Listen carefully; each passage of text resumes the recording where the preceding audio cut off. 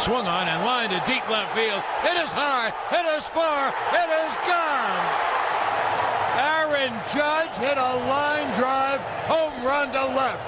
A Judgian blast. All rise. Here comes the Judge. Another Judgment Day. Aaron Judge.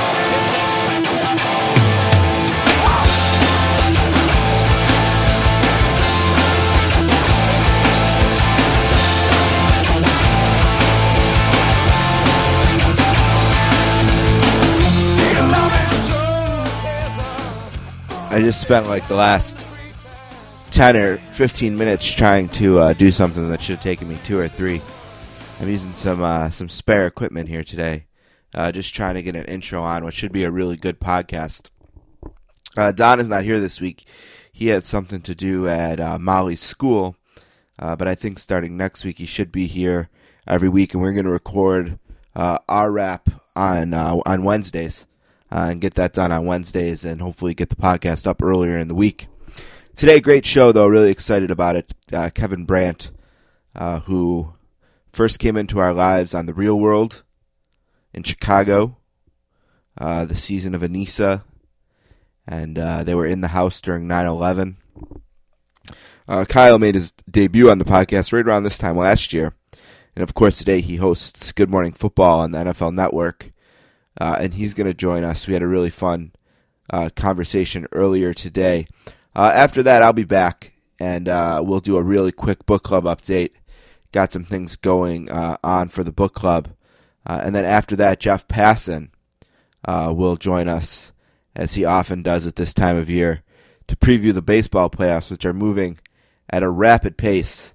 As I record this right now, the Red Sox are already down 2-0, and the Yankees down 1-0 are in an 8-8 tie in the 8th inning against the Indians.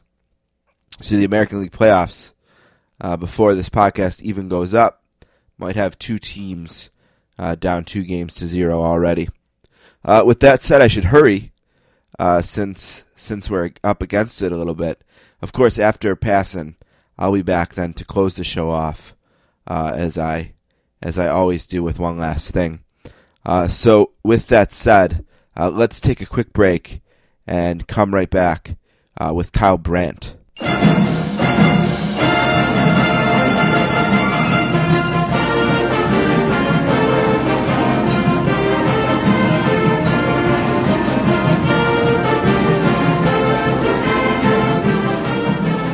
All right, our next guest is from Chicago, and he is a graduate of Princeton.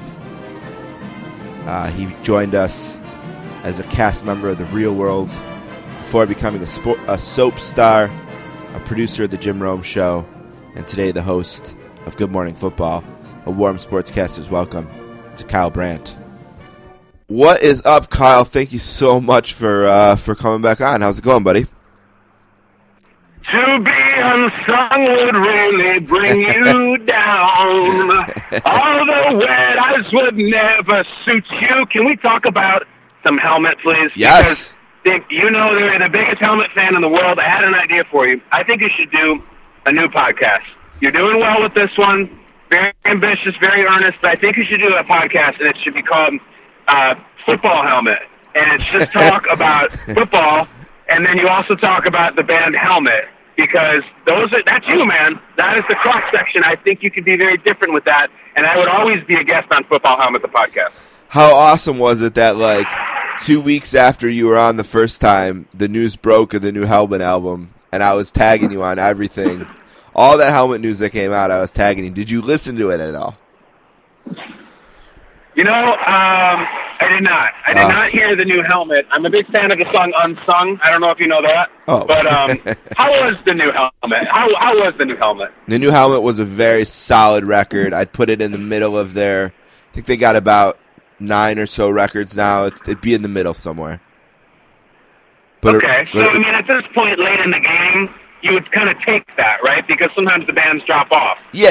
Did you ever see they made a really great documentary about Rush. I think it's called All the World's a Stage. And Jack Black is one of the guys who's interviewed quite a bit in it. And he makes this amazing analogy about bands. He said, every band has a ketchup bottle. And usually when they make their first record, the ketchup is flowing out at the best pace. And he's like, and some bands, they can flip that ketchup bottle over and over again, and the ketchup just keeps flowing. But some bands, they flip it over once, all the ketchup's out, and that's gone, you know? So I think right now, Helmet is in a position where their ketchup bottle, they got about a third of it left, probably. Wow, it's interesting because I feel like Tenacious D did not get a lot of ketchup out of the bottom of that bottle. You know, I love Tenacious D, but I feel like we haven't heard from him in a while. I don't know. Sometimes I listen to bands where they have the squeeze bottle, and then at the end of it, it's just like a bunch of fart sounds, you know, when they're trying to get the music out. Exactly. That was his exact I'm happy to point. hear that, Helmet. You know what I did? Yeah, I hear that, man. You know what I did last night, music-related, that was amazing, is I went to see the new Pearl Jam documentary called Let's Play 2. About the Cubs? Them playing at Wrigley? Yes, it is awesome. It is awesome. Did you say you went to see it? Is that in theaters? I've fallen off. Like, I obviously Pearl Jam's my favorite band ever, but I don't follow, like, the right Twitter accounts or anything that would tell me about that documentary. That's in theaters? Yeah, I'm sure in New York you could probably go see it every day of the week right now. In Buffalo, it literally played one day at one time. Yesterday at 7 p.m. So, and you were there. And me and my brother went, and it was an awesome film. You're a Cubs guy, right? You are a Cubs fan? Yeah, I mean, I'm a Cubs guy. I'm a Pearl Jam guy. I saw them at Wrigley probably 3 years ago, yeah. Yeah, you would absolutely love it. Okay, I'm into it. Because I obviously was all over the PJ20 documentary when that came out. But I don't know, it's hard for me to get to movies right now. I haven't even seen It. I want to go see It. And, like, you know, the only time we have away from the kids, I don't exactly want to sit in the dark for 2 hours with my wife. And, right. Times have changed, my friend. Well, you'd spend a couple hours in the dark with your wife, just not in a movie theater. I just said I don't want to sit. Oh, right, sit, okay. Change it up and sit for a while, but that's a different conversation. Here's a cool thing about this documentary. On, I believe, the 13th, it is on Fox Sports 1 after Game 1 of whatever playoff series they're hosting at the time. Oh, so how excited is Joe Buck to be like, that's the game, folks, and now we have a very special documentary about my friend Eddie Vedder, Jeff Hayman, Stone Gossett. That's going to be great for him. Yeah, Buck is pumped. Buck was just on... We all are, my friend. Buck was just on Stern last week or 2 weeks ago. Did a really good job. I texted him, and he was like... He was all fired up, so... It's good to be Joe Buck, I think. Did you bring that up just to you texted Joe Buck? No. Come on. Or you no, not at all. You texted Joe Buck or you texted Howard? Yeah, I text Howard. I have a direct line to Howard at all times. Oh, that's cool. Yeah, I text with high pitch Eric. I used to text with Hank, but he's dead. So. Oh yeah, that's right. Eric the midget too. Yes. The actor. I'm sorry. Yes. Rest in peace to all the fallen Whack Packers. So, I'm fired up to have you back. I listened to you on Traina's show the other day. You did awesome. That was fun. Yeah, that was really cool. You guys did really good. Let's talk about the show for a minute, because it's a year old. I was going through my timeline the other day, and I saw a tweet that said, like, last week was the highest rated week for the show. I'm at a point in my life where, especially this season, I'm watching the Saints game, I'm shutting the Saints game off, and I'm not watching any other football stuff except Good Morning Football, because it doesn't do the things that turns me off from the other shows. Why do you think you guys have been able to, what do you attribute the ratings bump, the positive energy around the show? what have you guys tapped into? What are you most excited about in terms of the progress here a year in? It's a great question, but I think we're burying the lead a little bit. I want to hear from you. What are the things that we don't do that bother you from other shows? What is it that we're not doing that you're not missing? I want to hear that one. Okay. Well, one is it's not about hot takes. Unless you specifically clarify it or something, like if it's a segment, it's a point. It's so anti like the Bayless type shows, That's one thing. Two, it's got a vibe that feels really age appropriate to me, and fan appropriate to me. It doesn't feel like it's targeting someone who knows less about football than me or more than football about me. It feels right in that sense. It's fun. Sometimes I think these shows about football forget that football is really fun. It's fun. And then the last thing would be the politics that have overwhelmed the game so far this season are appropriately covered. It's not overwhelming, and when it is discussed, it's fair and appropriate, in my opinion. So those would be the reasons. Those are good reasons. You know what it is, man? And I'm going to try to talk about this thematically as I can. We're given a lot of freedom, a lot of it, creative freedom from the NFL Network and NBC Row, and we rarely, if ever, do things on the show that all four of us are not excited to do. We kind of do what we're interested in doing. And I don't think that's true for a lot of shows. It's formatted, and the producers are choosing the topics and the creative, and it's the host's job to go out there and execute them. And most of the time, we want to have fun. It's not just that, like, yeah, football should be fun. And I see glimpses of these other shows, and I feel like you tune into like a funeral or something, and It's like everyone looks upset. They have these like ashen looks on their faces, and I'm not even talking about stuff like the national anthem, or I'm talking about like they're talking about who's going to win the NFC West, and it's like it's very serious, and everyone seems very angry, and it seems what it is like. I see shows that just seem joyless, and I don't think that you want that as a sports fan. And it sounds corny, but I think now more than ever, when you turn on your sports show, you want let's have some good cheer here, man. Let's have some jokes. Let's talk about how cool it is to watch this incredible athletic specimen like Julio Jones make a touchdown. That's awesome.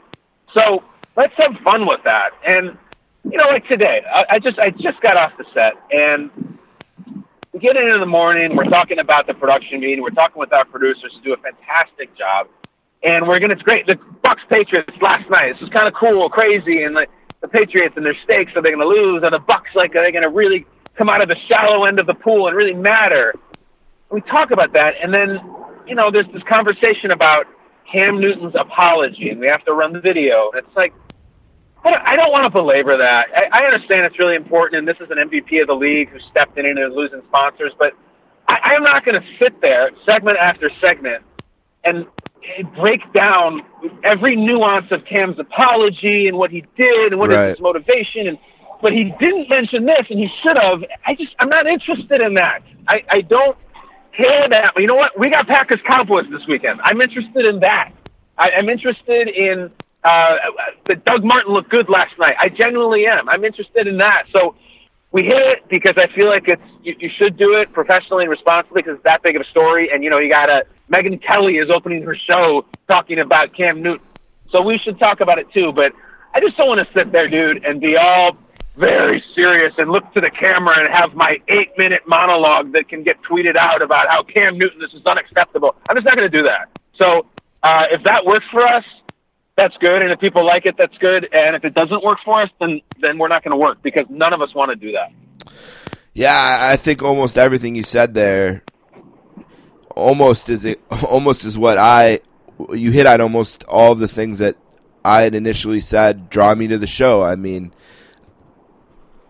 this might be a little bit too technical of a question, and you can say if it is, but do you think the fact that the show is produced by someone independent of the network gives you more freedom than if the show was, specifically produced by the NFL? Do you think there'd be more of a Big Brother aspect to it? Like, do you think that gives you guys an advantage? I think not only do I think it's too technical, I think that's an insightful question. And here's the deal with Good Morning Football.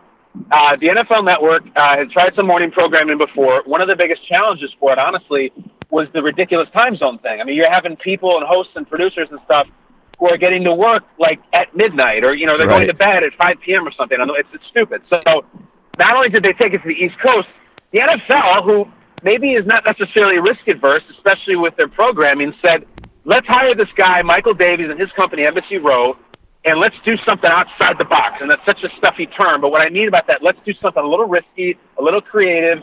And, Embassy Row, if anyone's not familiar with them, this is the company that produces Watch What Happens Live with Andy Cohen. I mean, it's not exactly Steve Sable, NFL Films, conservative NFL programming, or traditional NFL programming. So they said, let's hire this creative sort of genius in Michael Davies, and on top of that, let's hire some, like a wacko group of hosts that you don't really know and have never met each other and frankly might not even be qualified, and let's just see if it works. So they took a huge risk, man. So, yes, I think that is part of it because it went outside of the NFL Network. And listen, we're 3,000 miles away from the network. We are across the country. Those places they do Total Access and all the other great shows in the network. We're on the other side of the country with different producers, different everything. And I think it is different. I absolutely do. And I think it behooves us because the rest of the stuff is great and it's flagship and it gives the NFL people what they want. But they tried something different, man, and this show could have been a disaster, an absolute disaster if people tuned in and said, what is this idiocy? Who are these people? I think I know Nate Burleson. He was my wide receiver 3 in fantasy like 8 years ago. And I've seen Peter Schrager on Fox. Kay Adams, I think I saw her online doing fantasy. And Kyle, I don't know, Kyle, who is this? Who is this moron? So it could have been that. It genuinely could have. And thankfully, thank God, it sort of worked. And they took a risk, and it's God bless them for it. So what is Anissa like in real life? What's it like in real life? I can't hear you. No, I said, so what is Anissa like in real life? I haven't seen Anissa in a long time, my friend. But I you know me. I am very open to talking about that anytime. And if anybody doesn't understand what the hell Steve's talking about, I was on The Real World. That's not a joke. And Anissa was one of my cast members, and she was a sweetheart. I loved Anissa. Right, and I was making a joke because that was maybe too inside of a joke for anyone who didn't hear Kyle on Traina's podcast. But you said something else that in that answer that, this is just a little silly podcast, but one thing that I always try to do is stuff that's interesting to me. If it's not interesting to me, I don't see any point in trying to cover it or to talk about it or to talk to someone who's not interesting to me.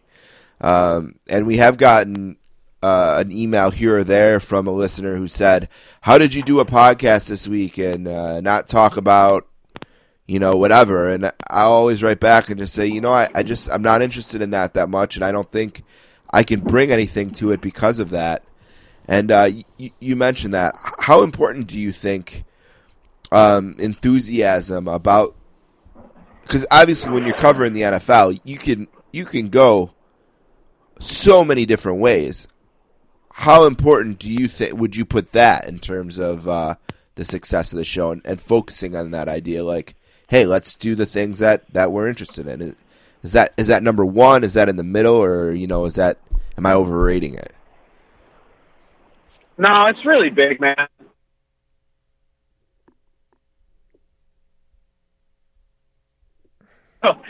It's hard to fake that, man. If you're not into the American League pennant race, but it dictates that you talk about that on your sports show, it's shallow. It's superficial. If you watch our show, you can hate our show. You could, think it's idiotic. But the one thing you can't say about our show is that it doesn't have energy. It's got a lot of energy because we're always excited what we're talking about. And sometimes, frankly, that's because in the meeting before the show, we shoot down a lot of stuff. And I mean that like, nah, not into that. You know, Peter Schrager is an extremely opinionated guy and a very compelling guy and a very, very energetic guy. And there's no way in hell he is going to sit there and talk about some, you know, in the opening of the show, as we call it, the 7A, and it's the off season and there's not a lot going on. He's not going to say, who are the remaining unsigned free agents? There's some guys that, you know, are D-level names. No, we're going to have to come up with something more creative than that. And I think that's the difference with us. We're always insistent that every segment is the best segment we've ever done. And it's impossible, of course, but, man, we always talk about stuff that we want to talk about.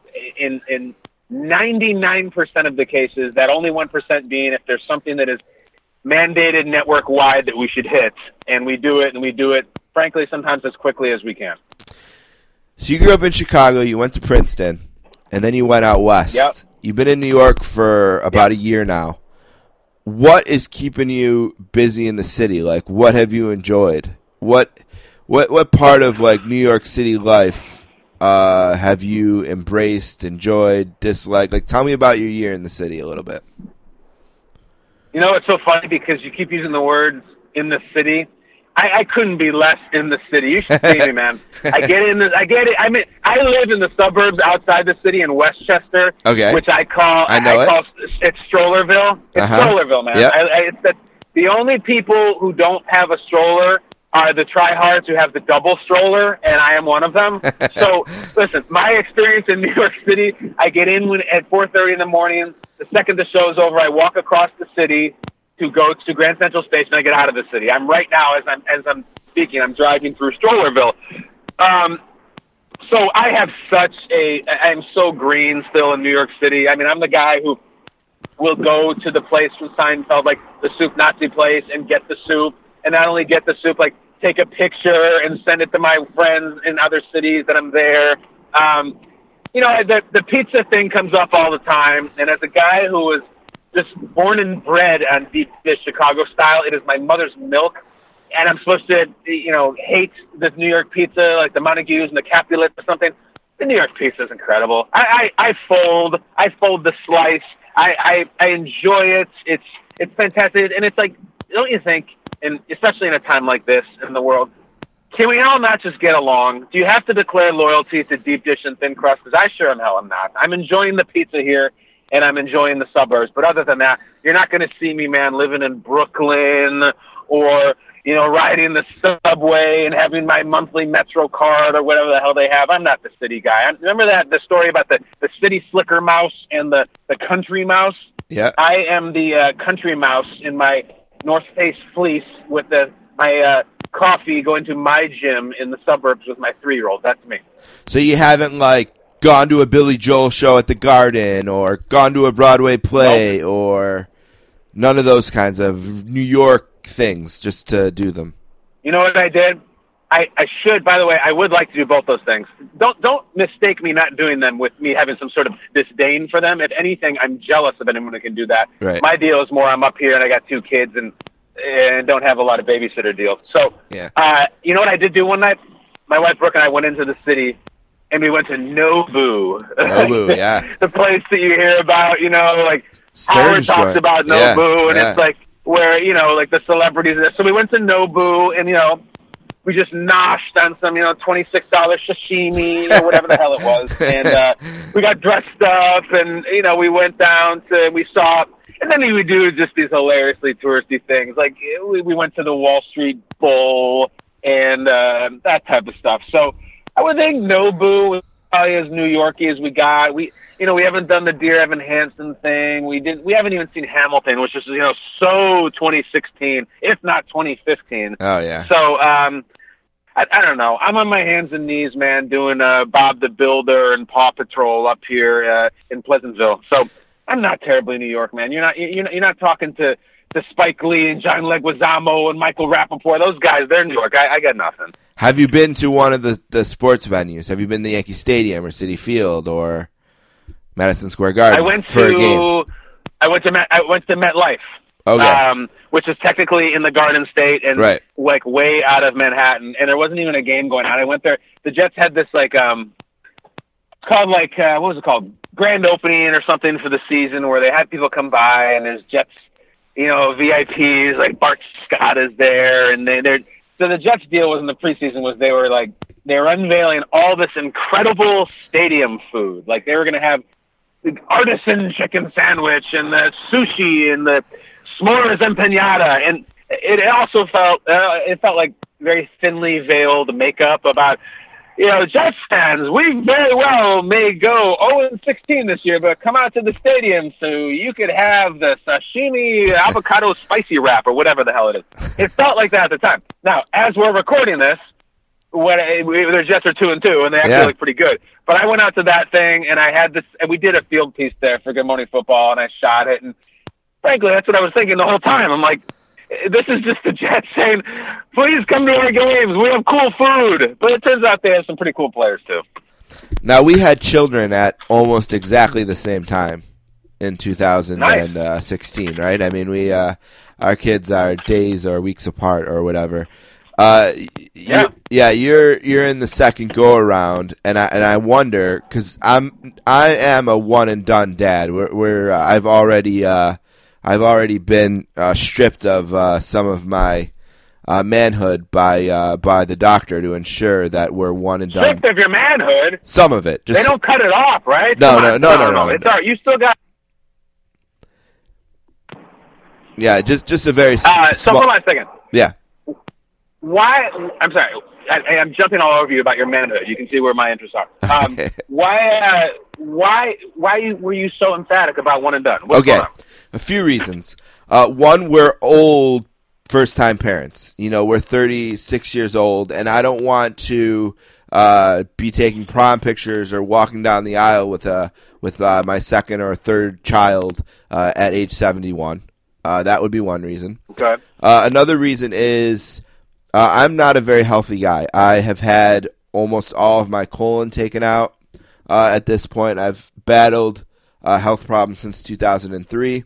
And I do have a fear of, while things are stable right now, I do have a fear of if things went worse, I don't want to leave my poor wife with a clan of people that she would have to take care of without me. So that's another reason.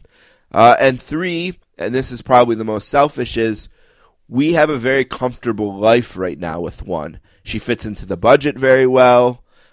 We can still do the things that we enjoy with our friends or with our family. So it just works for us financially, socially. That would be a distant third reason, but our age and our my paranoia about what could happen to my health and my desire to not have to have more than one devastated child that their father is no longer around. Wow, see, we got all heavy. That's strong stuff, man. And I don't blame you. You know what my reaction to all that is good for you. Not, oh no, you should have a kid. No. That's good for you. I see people all the time. They just keep having kids, and they want more kids and more kids, and they just, I love it. I really wanted a big family. I'm like, well, you really want to have 5 kids? Can you really financially support 5 kids? Are you going to be able to provide for those kids? I'm very, very strong believer that this is the biggest decision of your life. It's bigger than who you marry. It's bigger than anything, because having a kid is the only thing you do in life that you cannot undo. You can get out of pretty much anything else. You cannot get out of the kid. So I don't like any sort of haphazardness whatsoever. I think procreating should be the most tactical thing you do. So I respect you for it, man, because I know people, and I'm not talking about, celebrities or football players, Antonio Cromartie, all that dumb old joke. I'm talking about people I know, like people who I went to college with who they got 5 kids, and I know how they're doing professionally. It's not terribly well, and there's not a lot of prospects coming up. So your health, finances, all that stuff is very important, dude. I'm glad you did that. Respect. Yeah, I mean, we want to make sure we can give our our daughter, or or if it would have been more, we wanted to make sure we could give them a great life, and we know that with one child we can, and with two it would have been tighter. With three, we wouldn't have been able to support. So yeah, we took it seriously. We thought about it thoroughly, and as soon as she was born, and I was standing, they put her in that little my wife held her, and then they put her in this other thing where they're like cleaning her, and I was standing there, and I counted 5 fingers on the one hand, I counted 5 on the other, then I looked down at her feet, I seen she had 2 of those, looked like she had all the toes there, and I seen a really good one. I was like, all right, we got a good one, we're done. It was like, all right, we're good. I hear you, man. How much do you miss the jungle? Sometimes I miss it a lot. That's a good question. You know what? You came out of nowhere with that question, and no one has really asked me that question, so I'm sitting here thinking about it. 9 years on the Jim Rome show, and sometimes I miss Jim a lot, like as a coworker, because it was just, we're always very relatable. Like, we always had the same sense about things. We always felt the same at the end of the week, same at the beginning of the week. I miss the listeners a lot. If you go around Twitter a little bit, if you go around Jim Rome Twitter, the listeners of that show are hilarious. I mean, there's a lot of great radio shows, and whoever, if you're into Francesa or Stern or Dan Patrick, whatever it is, all great listeners. There's nothing like the Jim Rome's clones. And they come alive on Twitter, and I still get, you get to put on a lot of tweet chains about different things that you're involved in or not involved in. I just sit there and I read the tweets and just laugh. When I started doing that show, I was 28. I'm 38 now. So I miss it a lot. I miss Jim. I miss the listeners. But it also felt like this fantastic relationship I was in, where it was really time. I'm like, we got a lot of great memories, and I got a box of photos that I keep under my bed, and I'll always have, the letter that you sent me that one day. And but it's time to break up and go a different way. So I miss it, but not in the sense that, like, oh man, I wish I could go back. Speaking of going back, I have to circle back because I just highlighted my amateurism. Yeah, I asked you. I brought up the father, us having similarly aged children, not to open up an opportunity for me to go on about my family planning, but for me to ask you from father to father, since I am a one and done guy, is there any advice you can give me that you've learned the second time that I won't have the opportunity to learn since there won't be a second time? That's why I brought it up. The second time, don't worry about where you're not going to have the second time. You got a kid. You know how many people want to have kids that can't? I try to tell myself this all the time. Just stop looking at your phone so damn much.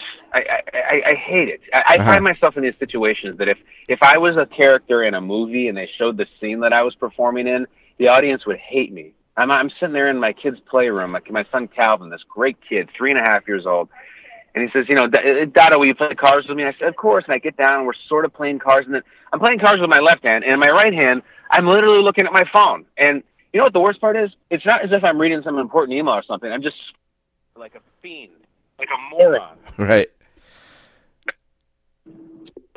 And I have to tell myself sometimes, I'm like, just put down your phone. This is this tiny window in this little boy's life where he's going to say, Dada, can you play cards with me? So we all have cell phone addiction. We all probably have some degree of social media addiction. Just put down your phone. That's the best example I can give. And that works for also, it's also applicable to wives and also that works as well. They like it when you put down your phone and they care. Oh, I thought you were saying. I don't know about you, but. I thought you were saying put your wife down. Put down your phone. Oh, okay, the phone. All right. No, you can lay her down sometimes. Right. But hopefully, don't put her down. No. Right. No, to put the phone down, man. Because my son now is to the point where he will say, like, Dada, get off your phone, and then you're like, oh God, I'm a horrible father. I'm that guy in the movie, and I'm trying not to be. You are far more known than me, so it might be different. But what is your children and social media policy? I mean, they're 3 and 1. Here's the thing. No, I don't mean like. Since my son is. Hold on, let me clarify. I don't mean like. Do you let them like go on to it? I mean like. Do you post pictures or like, Oh, yeah. Yeah. Yeah, I have a very strict policy for my son on social media. If you're going to Instagram, just use a filter. Right. Filters, you look more handsome and a better angle. That's what my 1-year-old, I say the same thing. No, my deal is I have 2 Instagrams. I have I got a Kyle Brandt NFL, which I just barely post to, but it's public. And then I have another one that is just me, and it's private and all that stuff. I don't tweet pictures of my kids, and it's weird, man. Like, there's certain people in TV or media or whatever that are just all in on it. Like, they just say, these are my kids, I love them, you can see them, I'm not worried about it.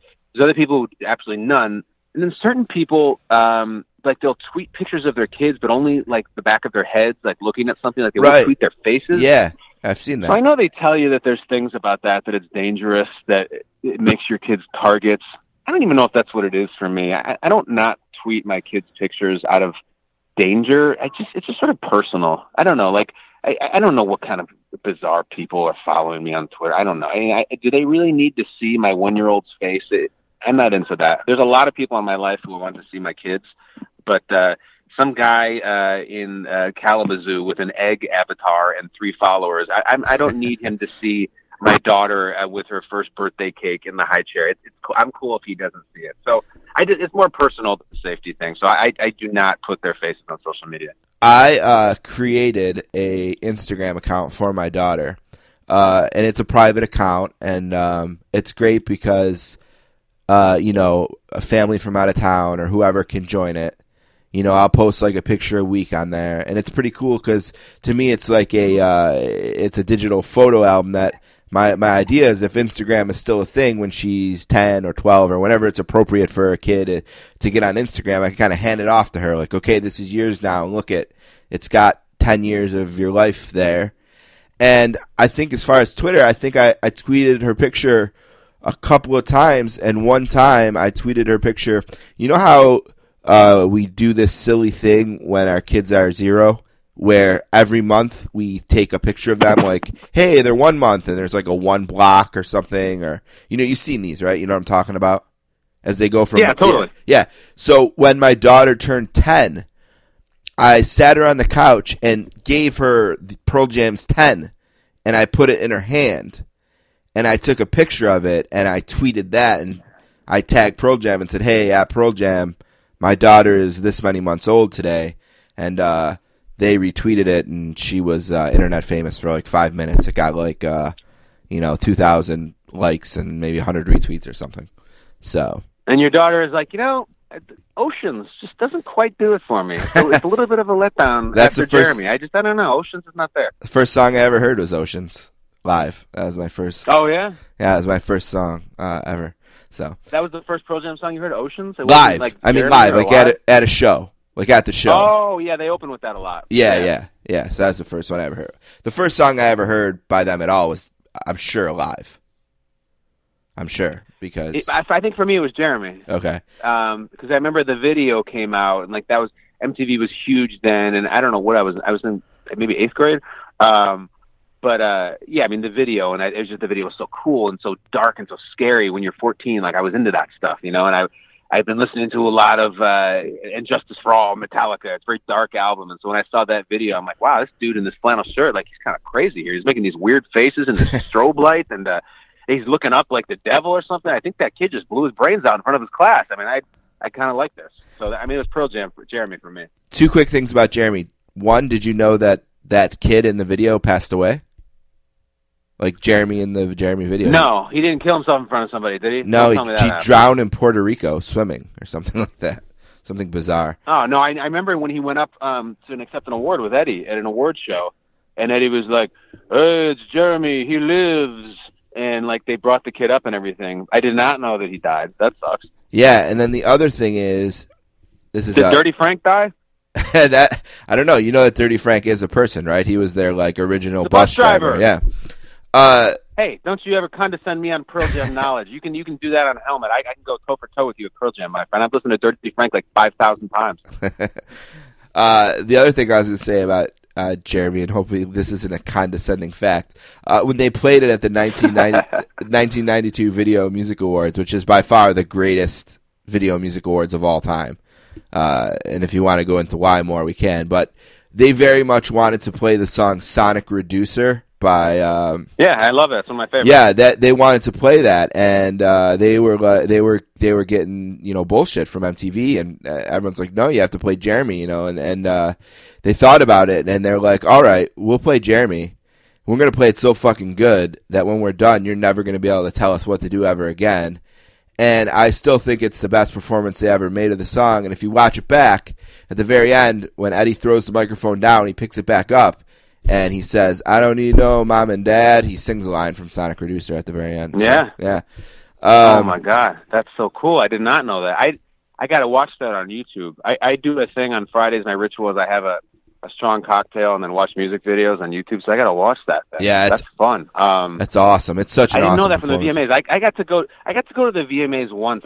You said that was the best one. Oh. I think, and this occurred to me because I think I went to the worst one. I think it was in, and you might remember this. This was in 2002, and I got to go, and I had just done the MTV thing, and I was there. Jimmy Fallon hosted, which is fine, but what's memorable about that VMAs? Guns N' Roses, allegedly. Fat Axl. Did this whole thing where it was a surprise performance, and like Jimmy Fallon kept like teasing it throughout the show, and it was like, oh, we got a big surprise, And I remember the last tease he did, he came out, he's like, just everybody show a little patience, and everyone's like, oh my God, Guns N' Roses is going to come out. And at the end, they lift the curtain, and like, fat Botox Axl with cornrows comes out, and like this dude with the bucket head, and they come out and they're singing. I don't know if it was Welcome to the Jungle or something. Like it sounded odd and it looked weird, and the whole audience was kind of aghast. And you're just like, where is Slash? Why is this cover band with this strange, ugly woman playing lead singer playing Welcome to the Jungle? It was awful, like so disappointing and so stupid. And then from that point, it took them like another 15 years till they finally got the band back together. So I was almost traumatized. I remember I was like 4 seats away. They hooked us up with the good seats in the real world that year. I think we were high rated or something, but I was like 4 seats away from David Lee Roth. And I remember he's like, Dave. And I remember looking at him during the Guns N' Roses thing. And I remember like his facial expression did not change. I watched it. Like they lift the curtain, Axl runs out, starts screaming. And I look over at Diamond Dave, and he doesn't even break his expression. Like, that's awesome. Like Dave's not impressed or something. But I think that had to be the worst one. I was so disappointed. I went to the Guns N' Roses show this summer, and wow, was it good. He's no longer fat. His voice is awesome. Slash is maybe the best guitar player I've ever seen live. Yeah. Way above my expectations for what I thought it was going to be. Let me tell you real quickly about... I watched some of those on YouTube. Yeah, they looked good. I watched when Axl did AC/DC, and I'm like, wow, this sounds good. I don't know if they're messing with me with the audio or something, but I didn't go to them live. I did. One of those was in Buffalo. You were there live. That's good. Yeah, I got lucky. One of those shows in Buffalo. I had gotten a ticket to go see AC/DC with Brian Johnson, just because I had never seen them, and I wanted to get them on the list, and it got canceled, and then that was one of the 10 shows that they played in the U.S. Real quickly, the 92 MTV Music Awards. Just let me read you the performers that night, all right? Okay. The Black Crowes, Bobby Brown, U2, Def Leppard, Nirvana, Elton John, Pearl Jam, Red Hot Chili Peppers, Michael Jackson, Bryan Adams, In Vogue, Eric Clapton, and Guns N' Roses with Elton John when they had the dueling pianos and played November Rain. And holy shit. Yes, and that was also the night that Howard Stern did Fart Man. With Luke Perry. Yeah. That is the best one ever. No topping that's that. Kind of cool that's interesting because that was 92, and it's funny to me to hear that Nirvana and Pearl Jam were there, and also Def Leppard was there, because that was just when that thing was gassing out. Right. Def Leppard. They were probably there touring on the Adrenalize album. Yep, they played Let's Get Rocked. Yeah, so, of course, Let's Get Rocked was huge. And this weird, Lawnmower Man animation video in that. And then I remember there's Eddie and Kurt Cobain were together downstage, Lohan, and that was also when Guns N' Roses had an interaction with Nirvana backstage. And I remember hearing it going as Courtney Love was mouthing off to Axl, and she's sitting there with Kurt Cobain, and Axl allegedly said to Kurt Cobain, "Shut your bitch up." and Kurt Cobain turned to Courtney Love and goes, "Shut up, bitch." I read that somewhere, like in a funny way. Like that, it cracked me up when I read it. If 30 for 30 was about music, this would like the 92 VMAs should be like their number one episode. You know what I mean? Like the stories Great. that I want to incorporate this somehow into our TV show. Like I want next time it's like a great team that's put together or a great game. Like I'm going to reference the 92 VMAs somehow. And because I did not know about that lineup. I mean, if you were to power rank that, that's a whole segment. I mean, I don't sleep on Bobby Brown either. Like, I bet you he put on a hell of a show. Yeah, he played "Humpin' Around," which is one of his hits. I mean, and the songs these bands played. I mean, you know, Pearl Jam played "Jeremy," Nirvana played "Lithium," Red Hot Chili Peppers played "Under the Bridge," part of "Under the Bridge" and part of "Give It Away." Michael Jackson, who was live from England, it was, you know, they piped him in. He Black or White, excuse me. Tears in Heaven was the Clapton song. I told you November Rain. I mean, just Remedy by the Black Crowes, if you're into them. I mean, just Remedy is their best song in my opinion. That's my song. I love. Even better than The Real Thing was the U2 song. Dana Carvey was the host. I know some people don't think he holds up that well, but I mean, listen, Dana Carvey in the early '90s was the man. Yeah, he was hilarious, incredible on SNL. He was Garth, obviously. I'm a big Dana Carvey is top 4 SNL guys for me. Like if I were to make my at SNL Mount Rushmore, I would put him on there for sure. I loved Dana Carvey back in the day. This is funny too. The video of the year winner was Van Halen's "Right Now." Awesome video. Yeah, I don't think they have the best new artist in a video. Nirvana, Smells Like Teen Spirit. Best hard rock video is Enter Sandman. That was the award that was given out when Howard came down, the Fart Man. That was the award. That was when it happened on the show. And Metallica was on the Black Album and getting awards, and they didn't perform at that? Metallica did not perform, no. Were they there? They must have been touring abroad or something. No, they were there, because remember, it's famous, and they talked about it on the show. Lars and the rest of Metallica were really fucking pissed off at Howard. Felt like they ruined their moment. Really? Yeah, because they're like accepting. They had every moment then. They're accepting the award, and Howard's like standing on the stage blowing farts and stuff. And you know how Lars can be serious. You know, he's not. He doesn't strike me as all that fun. Yeah, he can be annoying too. He should have gone up and said, "This is our new song. Enter Fart Man." I mean, that's how they should have done it. Right, embrace it, have fun. He didn't. So, yeah, but there's no beating that. I mean, that was the best by far. Every year that I find out that's on Twitter, I publicly a PSA I send out. Forget this show. Watch 92 somehow instead. I love it. Here's my PSA. I'm sitting in my car, and my beautiful wife Brooke just stuck her head out of the front door and put up 5 fingers to me, which means in 5 minutes I have to go get my son Calvin at preschool. So what haven't we talked about? What's the greatest hits? What's our 92 VMAs of conversations? Well, how about this? Let's wrap. I've asked you 40 minutes of questions. Let's wrap. Do you have any questions for me? How about that? I'll turn it on you. Yeah. All right. So, is there an Oscars equivalent to the 92 VMAs? Ooh, that's a good question. I do know that in 94, when Forrest Gump won, there's a huge chunk of movies that are awesome that people think should have won instead. And also the Goodfellas year is another year where there's a huge, like an unbelievable Best Picture run that year too. Dude, you gave the right answer. It's the 94 Oscars. Now, I don't know about, in terms of the fashion or whatever. I remember in the 80s, Cher would do some crazy stuff, or in terms of whatnot. But the 94 Best Picture, I wish I knew every nominee, but I know the important ones. I'll get it for you. Pulp Fiction was nominated, all right? And any other year they're going to win, but they ran into a juggernaut in Forrest Gump. Also nominated for Best Picture, The Shawshank Redemption, which was in the same category, and I could have won, but no one even really knew that movie. It wasn't a massive hit in the theaters. It had this weird title, but it did get the Best Picture nom. But Forrest Gump just cleaned up everything. And I remember it was kind of getting contentious because, all the award shows leading up to the Oscars, it's Forrest Gump. Deservedly so, by the way. Fantastic movie that should have won. But you know how they run like they announce the different nominees, the 5 of them throughout the broadcast, and they'll say Keanu Reeves will come up and say this nominee is Pulp Fiction. They show like a 2-minute clip of Pulp Fiction or whatever. Mm-hmm. I remember they cut to Sam Jackson afterwards immediately, and Sam Jackson mouthed like, "Now that's a fucking movie." You know what I mean? Like, and I was like, "Yeah," because Pulp Fiction is the movie I've seen in the theater more than any other movie by far. I mean, I was in high school, and I think I saw it 8 or 9 times. I just kept going back because I was so blown away by what I saw.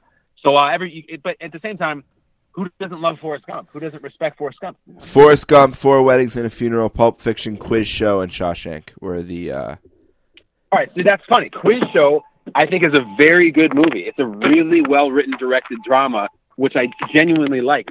Every time it comes on, Ray Fiennes is awesome in that movie.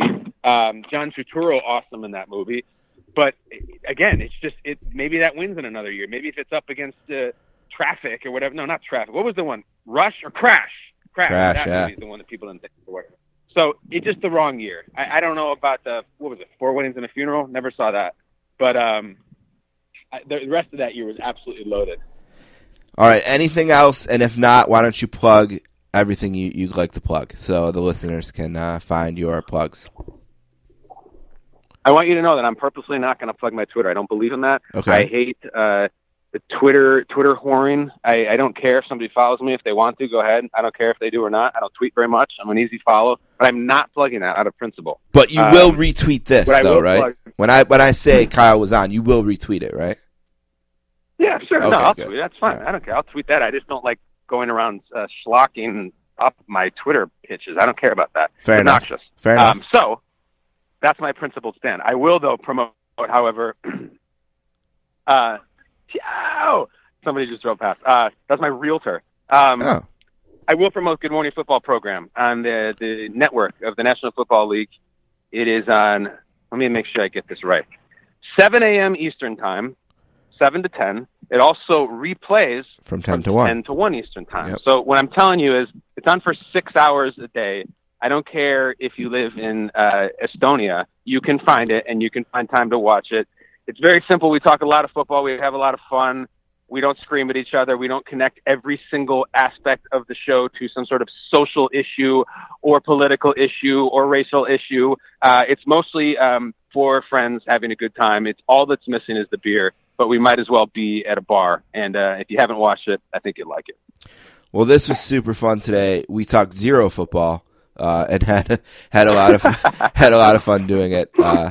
Thank you so much for coming back. It's always cool when someone does it once, but it's even cooler when they do it twice. So that means I didn't fuck it up too bad the first time. Not at all. Listen, I'm going to go watch the 92 VMAs right now. That's it. I'm in. I can't wait. I'm going to watch every single musical performance over the next 2 hours. Thanks, buddy. All this missing was Helmet, my friend. Take care.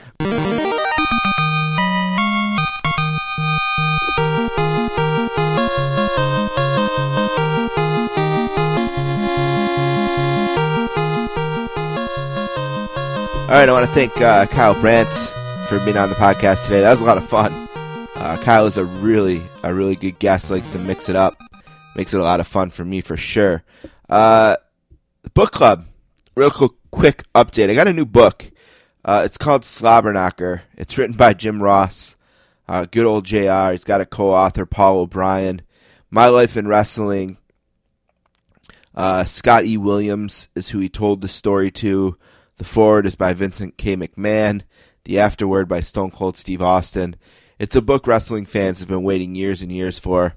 We're going to make it the book club book of the month this month. I reached out to JR, and hopefully we'll be able to have him sometime later in the month. So really, I just wanted to quickly make that update. There's not going to be a lot of me today in this podcast. We're going to focus on the interviews mostly. So with that said, let's quickly take a break and come back with Jeff Passan.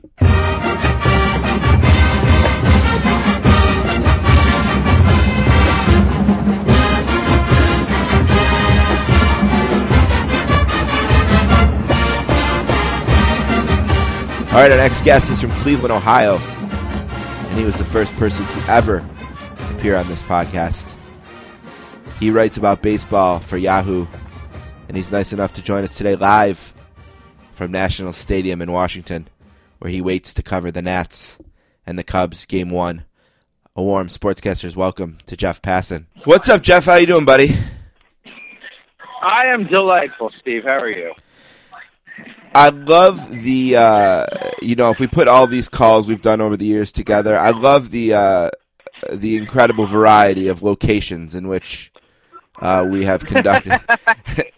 let the listeners. Well, can you hear the background noise right now? Like, am I? Yeah, I feel like I'm underneath a speaker. Okay. Yeah, there's a very solid ambient sound. It's got some buzz to it, though. It feels like playoffs. It's like this is playoffs. Well, it doesn't feel like baseball because it's like good hip hop. So I'm not used to seeing that at a baseball stadium. But apparently, whoever's picking the Nationals BT soundtrack is doing well. What is the atmosphere at the stadium? Is it a little early to be able to tell? Yeah, the atmosphere at the stadium right now is just completely freaking empty. Right. Yeah, it's 3 hours till the game. There's a woman sitting next to me texting on her phone. There's some security officers who are wearing sunglasses that look like they were picked up at the CVS checkout line. There's a cameraman fiddling with his camera. I think it's like the high home camera. And it smells like popcorn. So pretty much like every ballpark at about 3 hours before the game. What about D.C.? Have you been there long enough to get a sense on whether or not they're pumped about the Nats right now? You know what? I got in this morning, and I really haven't been around, but it's weird. As I was checking in, I'm at a hotel near the ballpark, and the person in front of line, or in the line in front of me, was lamenting the lack of like Joe Nats signage out there. So I felt like that sort of illustrated the way that they're looking at the Nats right now. Which maybe I'm wrong. I hope I am. I just remember the scores of people who were leaving the stadium during the 18-minute game a few years back, and I have trouble getting that memory out of my head. You know what's crazy about baseball playoffs is like we have this grinding regular season. It goes from April into October. It's 162 games. And when I was planning this week out, I was like, all right, I want to have Jeff on to talk about the playoffs, but I want the wild card games to pass because that happens so quick that anything we say about that would be so dated so quickly. I was like, I'll get him on Thursday or Friday. And here we are Friday afternoon at 4:30, and like the Red Sox are already with their absolute backs against the wall. You know what? I think that the Red Sox were with their backs against the wall going into that series. Frankly, if there was one series that I had confidence picking, it was Astros over Red Sox. And maybe the Indians are going to prove me foolish for not thinking that they had the distinct advantage over the Yankees as well. But I just felt like the Red Sox are a weird team, man. I saw them in person in Game 1, and they just did not feel like a playoff team. And maybe that's because they were facing Verlander, and because that lineup of the Astros has the ability to make any team look like a AAA team. But there wasn't like that fervor there that generally accompanies playoff teams. And I know I'm speaking in total intangibles here, but sometimes you just get a sense. And I got that sense from the Red Sox pretty quickly. Do you get a sense that not enough was made of the addition of Verlander? Well, let's remember, Justin Verlander was not good for the first half of the year. Right. And only really had started picking things up once the second half got good. So I think that we were looking more for a large sample to get a sense whether what he was doing in the second half was real, or at least close to real. And so much was going on in Houston. I mean, they traded for Verlander right in the aftermath of Harvey. And I think a lot of our minds Good point. at that point were almost on something other than baseball. Right. that this was an incidental thing. But it would be a lie to say that Harvey didn't factor in to the Astros' decision-making. It wasn't the impetus behind it, but when they were talking about it internally, they certainly said, imagine what this is going to do for the city right now when the city needs it. And I think, I don't think Justin Verlander didn't save the Astros season by any means, but he makes them a hell of a lot better team in October than they would have been without him. Right. Yeah, that's a really good point about the hurricane. And then we've seen, I know David Simon, who I think is a brilliant writer and makes incredible television, absolutely despises the notion that, like, the Saints and their run in 2006 and their Super Bowl in 2009 was a huge part of the healing of that city. I disagree with him. Do you think that the Astros and the hurricane and the way that sports can bring everyone together in a city, do you think that gives them even a 3% edge versus a team that isn't going through something like that in their homes? Or could it even be working against them in some way? Yeah, I have trouble trying to quantify those types of things because I'd be lying if I said I understand how it affects every player. There are so many things that as reporters we don't know that to try and project our own feelings of the situation on these players, I think is disingenuous. And I think it's done, frankly, a lot in sports media. I just don't buy into that line of thinking. I do agree with you, though, that a successful sports team can be a salve for a city. I don't think it can heal a city necessarily. I don't think that it can, remedy some of the fundamental issues that affect every major metropolitan area right now. I don't think it's going to change the socioeconomics of Houston in any way demonstrable. But the fact that people can bond over something and talk about something, I think on an everyday basis, that certainly can bring a modicum of peace to a place that might not exist otherwise. I mean, I don't know if it's anything demonstrable. I don't know if it's anything tangible, but I think that it's something that people do feel. I know there wasn't any kind of catastrophe a couple years ago in Kansas City or anything like that, but did you get a sense during that run that, that the baseball team and as the playoffs built, that there was a sense of community that built as well in Kansas City? Or I'm just trying to figure out if we overrate this notion in general or if there is something to it. It still exists. Yeah. I have no doubts about that, living in Kansas City and seeing that the Royals are something that people can talk about and bond over now. And you know what?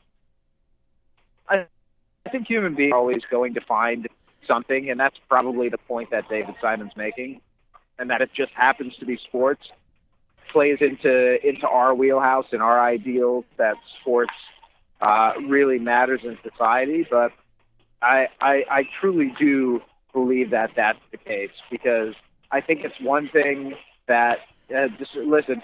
I'm going to say about baseball that race does matter in baseball, but everyone can be a baseball fan, and the amount of joy that the Kansas City Royals have brought to the metropolitan area over the last 5 years or so is immeasurable. And I think the city it's not going to be a worse city when the Royals aren't good, but there's certainly going to be something that feels like it's missing. And, you can make an argument that when you don't have it, it's almost like longing for it brings you together as a community.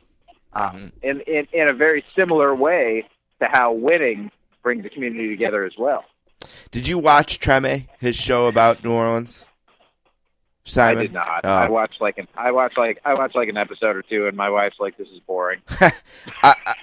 I just still to this day can't believe that it didn't end with the Super Bowl parade. But anyway, quickly, we'll kind of go through these teams and this playoffs a little bit. The Astros, as we talk, are 9 outs or so away from a 2-0 lead. I guess an easy question that will allow us to get through almost everyone before we have to go. If the Astros win this, not the series, but the World Series, why? Oh, boy, we're taking some big leaps ahead here. Okay, hold on. Let me back up. What makes them a contender? Like, what makes them a team that could win it? Is maybe a more fair question. Lineup and bullpen. Their lineup is the best in the playoffs. If anyone wants to argue with me on that, by all means, at me, and you will be defeated. Bullpen.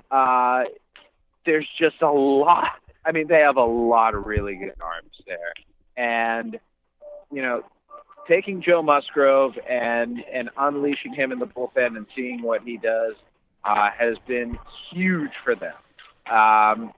Because you add him to Chris Davinsky, who can give you multiple innings at a time, and to Will Harris, who hasn't been the same as he was last year, but still is a legitimate, tangible relief arm. And Francisco Liriano has a chance to be a guy who can come in and dominate against left-handers. And Ken Giles had one of the best second halves of any relief pitcher out there. And, I mean, there's just a lot of things to like in the Astros bullpen. They strike a lot of guys out. And name of the game in 2017 in baseball, I have a feeling I'm going to repeat this later on in our conversation. Home runs, strikeouts, relief pitching. That is how you win playoff games, and the team that can do that best is going to be the team that wins the World Series. The Red Sox have 3 hits today. They're in danger of falling behind 0-2. If they did, do you give them a chance to come back? No, they're getting swept. Okay, then we're going to move on from them. Let's talk a little bit about the I would have said that, by the way, yesterday had I come on too. Fair enough. They're going to get swept, and I'll be very interested to see if John Farrell's managing there again next year. Fair enough. Let's move on to the Yankees and the Indians. The Yankees put on a power display in that wild card game. That home run to make it 3-3. The reaction of the stadium. I mean, I'm not a Yankees fan or a Yankees hater, but man, that was cool. I was like, wow, this is why I want the Yankees to be good every year, because man, that was it was a fun moment, like I could feel it on my couch somehow. It was just awesome. Yeah, you know what, maybe I'm underestimating 2009, but that's really the first time I felt like the new Yankee Stadium reminded me of the old Yankee Stadium. Oh, totally. I'm totally with you on that. It was a really electric atmosphere, and I wondered if the sterility of that place had taken that away, and the answer is definitively no, because it was a great environment. Now, everything that was good about the Yankees was kind of on display in the wild card game, and kind of everything that's probably made them a wild card team was on display yesterday. I mean, you get the 4 strikeouts from Judge, and it just wasn't a great game. Maybe an argument you could make that they're going to have a tough time winning that game 1 against an ace like that, and in a stadium, and a team that is a lot more battle tested maybe than they are, if that's even a thing. But you wrote about is Trevor Bauer an ace now? Well, if not, they're in trouble because the ace is going today then, right? You know what I mean? So, yeah, exactly. Yeah. He's a good matchup. Tom Verducci, I thought, wrote a really smart column about what the Indians personify these days, and how they're a tough matchup for the Yankees because they throw a lot of breaking balls. You've got Bauer's curveball, which he's finally started commanding a little bit better, and you're going to have Kluber's, you call it a curveball. It's almost more of a slurve. Whatever it is, it's disgusting and really difficult to hit. Right. And you've got Miller's slider, and you've got Allen's hard curve. I mean, there are a lot of good breaking balls, and they throw them a ton. And there's a lot of evidence to back up the idea that if you spin the ball well, then you got a better chance to win. And the Yankees themselves, in some ways, personify that. I mean, the Yankees, I believe, threw the fewest fastballs of any team in the majors this season. Yeah, you already talked about how important home runs are going to be in this playoffs, and with the way the Yankees can hit home runs from top to bottom, we know they're going to have a chance here. Let's just say that it doesn't work out for them because we're down to 11 minutes here. Let's focus on the Indians a little bit. This is a calculated risk I'm going to take. One last thing about the Yankees. If this series doesn't work out for them, season was a success anyway, though, right? Oh, for sure. Yeah. I mean, I think they've been a little ahead of the curve, and I said this on the radio earlier this week. I almost feel like the Yankees are 70% of what they're going to be. You know, they've got a lot of money to spend, and they've got Gleyber Torres coming, and they've got Miguel Andujar coming, and they've got Esteban Florial coming, and they've got Chance Adams coming. I mean, there are a lot of guys who are going to be coming up through that system to fill out whatever small holes they might have right now. And they have a chance to be really good for a really long time. Is the possibility of the Indians and the Astros the Ali Frazier of the American League this year? Just the heavyweight. I'm excited, man, because I think I'm probably going to be on the ALCS. Yeah. And the notion of Indians Astros tickles me. It really does. I think they're the two best teams in baseball right now, and I think it is going to. Even if you didn't say Ali Frazier, I feel like that's a heavyweight fight right there, and two teams that are pretty evenly matched, frankly. Indians have a little more experience. Indians catch the ball a little better. I think the bullpens are pretty even. I think the starting pitchers are pretty close to even, and Astros have a slight lineup advantage. So that is a 7-game series waiting to happen. You've had the opportunity to watch everyone play at least one game or see highlights or whatever. Everyone's played at least one game so far. Who are you picking to be in the World Series from the American League? I'm still going with the Indians, but I don't have a high degree of confidence in that. I think their matchup against the Astros is like 51-49. Okay. And I think they are slightly better, but just ever so slightly. Is this the year that the Nationals can win a playoff series? Or we know they can. Is this the year they will? Is it probably a better question? I would have said so a week ago. Then Max Scherzer got hurt, and he's not starting until Game 3. Right, and that to me changes the complexion of this. Changes the complexion of this entire series. If you have the possibility of Max Scherzer going twice, you're in pretty good shape.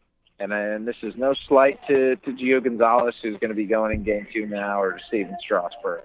But they ain't Max Scherzer. And I feel like the Cubs lineup can handle them, frankly. I am watching Bryce Harper line drive home runs and go oppo 425 feet during batting practice right now. So in the midst of this conversation, I might suddenly change my tune. I just feel like even though the Cubs aren't the Cubs of last year, I still feel like there's something to what they've got. And it would not at all shock me to see a rematch of the World Series from last year. What happened to the Dodgers? If we would have done this in July, we would have been like, man, does anyone have a chance to beat this team? Yeah, and I probably would have said no, which is why I'm glad we didn't record in July. I think their weaknesses were exposed. I think their bullpen is iffy. I think that their lineup does not have quite the thunder that some others might. And I think Clayton Kershaw got hurt. Yeah. And I know they were playing well when Kershaw was hurt. I understand that this stretch was when he came back. But he has not been the same guy that he was pre-injury. Now maybe he goes out tonight and, throws 7 shutout and gives up 2 hits and strikes out 14. That very easily could happen because it's Clayton Kershaw. And I expect him to do great things at all times. And I don't think there's some sort of playoff curse or jinx or fallibility there. But the Dodgers are not this juggernaut that we saw. And I don't know that they're particularly well constructed for the playoffs. Huh. there's almost nobody in baseball that I'd like to see get 14 strikeouts and 2 hits and a win than Kershaw, though. I know he sort of got some of the stink away last year. He was pretty good last year in the playoffs, but I still feel like that hangs over him a little bit. I'd love to see him dominate a playoff game, like really dominate one. 100%. Yeah, that defines him. I don't want to see him do it once. I'd love to see him do it 4 times. Me too. Know? Yeah, me too. Just so people will shut the fuck up about it. Oh, absolutely. God, yeah. Giants fans are actually the worst, and I say this. I love the passion of Giants fans. I think Giants fans, honestly, might be the best fans in baseball. Like, seeing how loud AT&T can get during a postseason game, like, they're awesome fans. Every time I write about how Kershaw is the best pitcher, they send me pictures of Bumgarner and say, can't do it in the playoffs. Like, shut up. Hasn't done it in the playoffs is much different than can't do it in the playoffs. And that's a distinction that I feel like it gets lost on a lot of people. I actually almost respect that, though, in the sense that that's just all rivalry smack there. Like, I don't know, they believe that as much as they're just shitting on their rival, right? No, I think they do believe that. I think they fundamentally believe Madison Bumgarner turns into a superhuman once the calendar turns, and Clayton Kershaw should be back in AAA. I really do think they believe that. Yeah, I mean, I kind of believe that Cam Newton got a bum rap for not falling on that fumble in the Super Bowl, but man, will I bring it up all the time just because it's something that's out.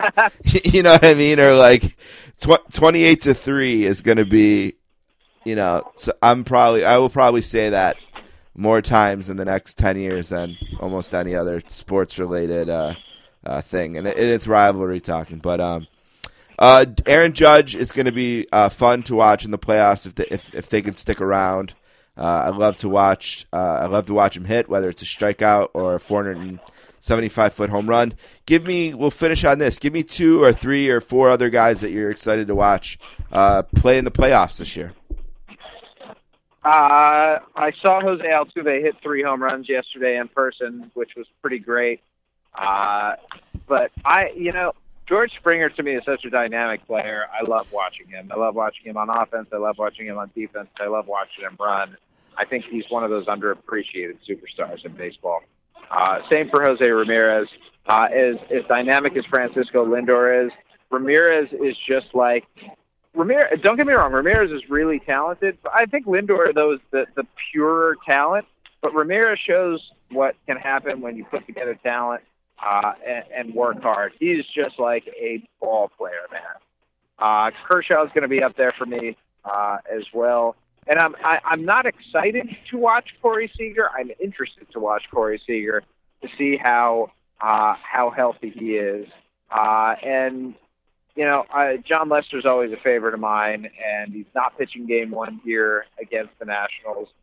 He's going to be in Game 2 against Gio Gonzalez with a chance to send the Cubs back home, at very least with a split, potentially up 2-0. Big game guy, loves the moment. Looking forward to seeing him play as well. You have got to check out Let's Play 2. It's a documentary about Pearl Jam and the Cubs, and Eddie Vedder's relationship with the Cubs, and anyone who likes baseball or music even a little bit. It's awesome. I watched it last night. It's fantastic. And do they have any footage from Theo Epstein's World Series party? Not his party, but Theo's all over it. Okay, I just heard some great Eddie Vedder stories from that party. Oh, I mean, the Eddie Vedder stories from last October are like a thing of legend. And I mean, he lived last October, I feel like. But listen, I usually don't bother you so quickly, but when this ends, I'm going to get back to you because I want you to come back. So I feel like we have a bunch of stuff we have to talk about in terms of baseball and the nonsense we usually talk about to ignore baseball that we didn't get a chance to today. So I'm going to get back to you in November sometime, and we got to spend another 30 or 40 minutes talking about other shit.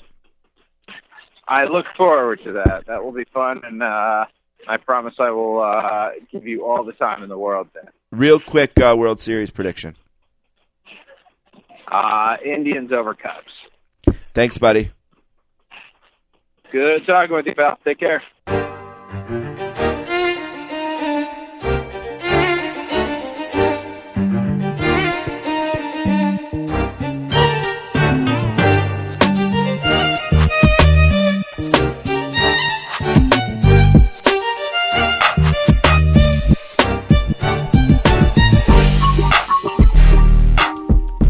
All right, I want to thank the great Jeff Passan and Kyle Brandt for being on the podcast today. Don't forget, you can hear Jeff, Kyle, and all our guests from all of our previous shows on our SoundCloud page, soundcloud.com/sports-casters. You can also find us on Apple Podcasts, Stitcher, and wherever podcasts are found. Tweet me, please, anytime at sports_casters, and you can email me at thesportscasters@gmail.com. I produce a podcast called the Motivation Through Music Podcast with someone I grew up with named Matt Sobalski, and we talk about music. We go through his best-selling book, Find My Playlist. If you're interested in that, please follow us on Twitter at M through MPod. With all that said, one last thing for today before we get out of here.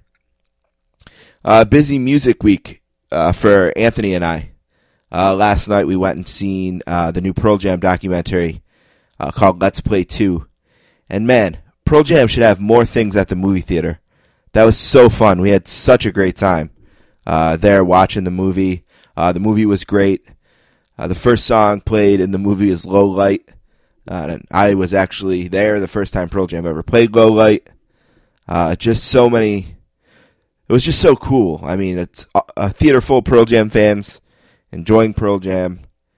And I was there with my brother, which was important to me. He had a little bit of an appendicitis scare the day before. He thought that maybe his was on the outs. And, of course, with the family history and the fact that my appendix basically ruined my life, I will admit to you all that I panicked a little bit. One reason I've been able to handle all the health issues in my life kind of in stride is because I felt in some strange way like it's a burden that I have so that my brothers don't have to have it. And if any of them or either of them had to struggle that way, I don't know. I don't know if I would ever be able to handle it the way I do or as well as I do or whatever the case may be. But luckily it was just nothing. And he was able to walk out in just a couple hours, and we were able to go see the movie together. And it was amazing. It was amazing to look over and see my brother and know that he was with me there, supporting one of my passions, and to see that it's one of his passions now too is amazing. And I hope that now that I have a daughter, that she will be possibly interested in some of my passions, and I hope that I can be interested in hers, because there's nothing like being able to share something you love with someone you love. And tomorrow, my brother Anthony and I are going to go down to UB. They play at 3:30 in the afternoon. We could care less about UB football, but by the grace of God, at 1:30, they're having a concert, and it's a band that we both love called Better Than Ezra, who's from New Orleans. I think they're one of the most underrated bands in the 90s. And Anthony and I will be out there bright and early to see Better Than Ezra. They're one of the great live bands, too, so if you ever get a chance, check them out. I hope you enjoyed the show today. Don and I back next week. Pass the road to your house that you never called, where they turned out your light